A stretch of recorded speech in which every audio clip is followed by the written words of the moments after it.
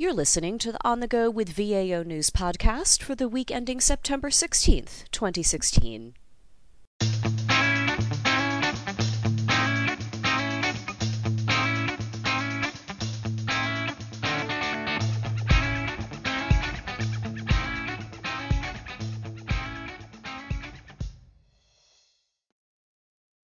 Hello and welcome to the podcast, a weekly recap of the top headlines from the Daily Acquisition News.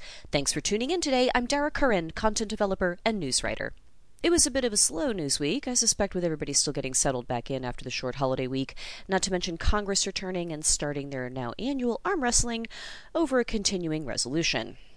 Cybersecurity, though, remains a common theme as various new tools and strategies are rolled out to try to bolster government networks' defenses against cyber intrusions.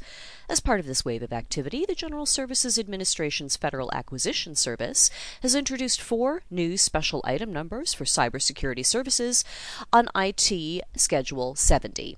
These highly adaptive cybersecurity services encompass penetration testing, incident response, cyber hunting, and risk and vulnerability assessment services. These will be available for agency use beginning October 1st. GSA's Building Maintenance and Operations and Facilities and Construction category, within the Category Management Initiative, has received a Best-in-Class designation, the agency has announced. It's the first government-wide solution to earn the label, which is a newly established contracting and acquisition designation reserved for contracts and vehicles that meet rigorous OMB performance criteria.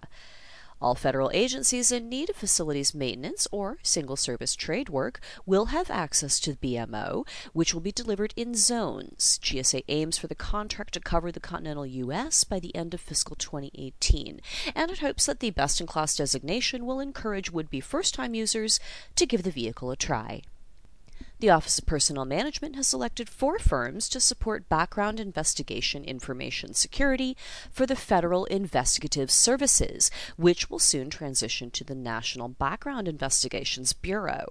All 4 responding bidders received indefinite delivery, indefinite quantity contracts worth a minimum of $1 million over a 5-year period of performance. The Department of Defense has opened a 3rd location of its tech firm Bridging Defense Innovation Unit Experimental. Austin, Texas is the latest outpost for Diox, which has the benefit of offering not just a robust tech scene, but a lot of defense companies and local military population as well, including reservists.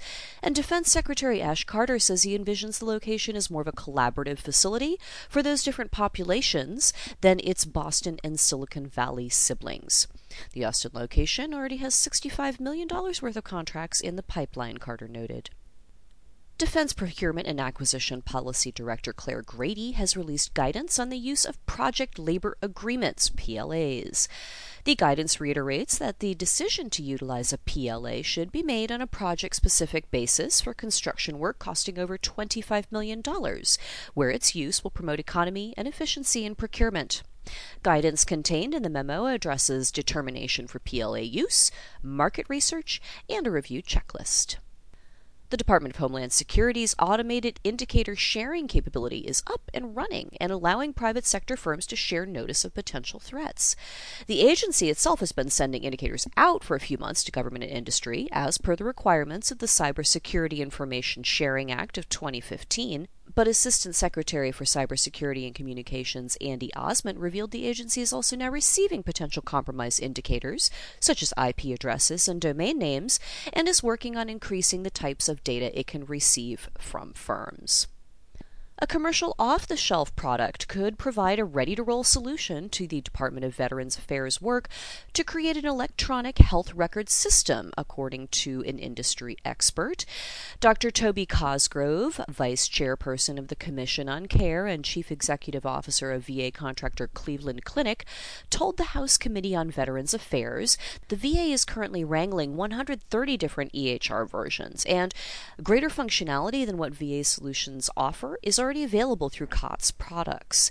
Cosgrove suggested a commercial solution could also help VA resolve scheduling and billing issues, promote interoperability, identify areas to promote better veteran care access, and allow the Veterans Health Administration to link financial and clinical information. And finally, a quick review of this week's rules.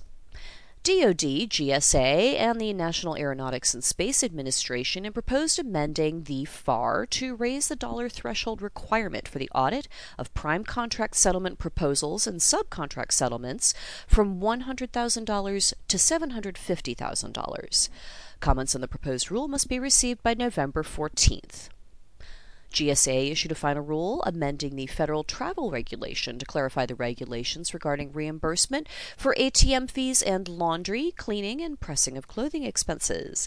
The final rule differs from the proposed version by not including ATM fees within the definition of incidental expenses, but rather leaving the reimbursement of these expenses as a miscellaneous expense up to the agency's discretion. The rule was effective immediately on issuance on September 14th. GSA issued a final rule amending the FTR by updating the exemptions from mandatory use of government contractor-issued travel charge cards to ensure contractors use them as often as practicable.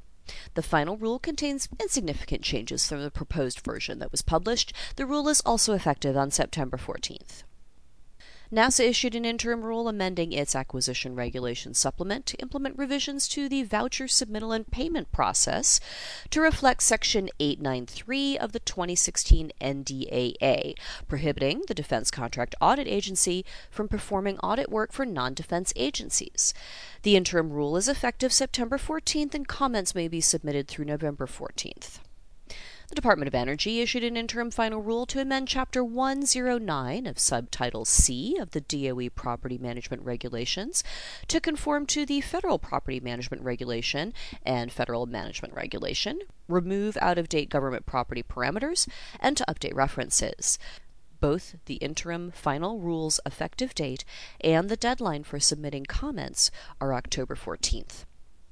Finally, GSA amended a Federal Management Regulation Bulletin clarifying non-discrimination in the federal workplace to correct a CFR part listed in the header from 41 CFR Part 74 to 41 CFR Part 102-74.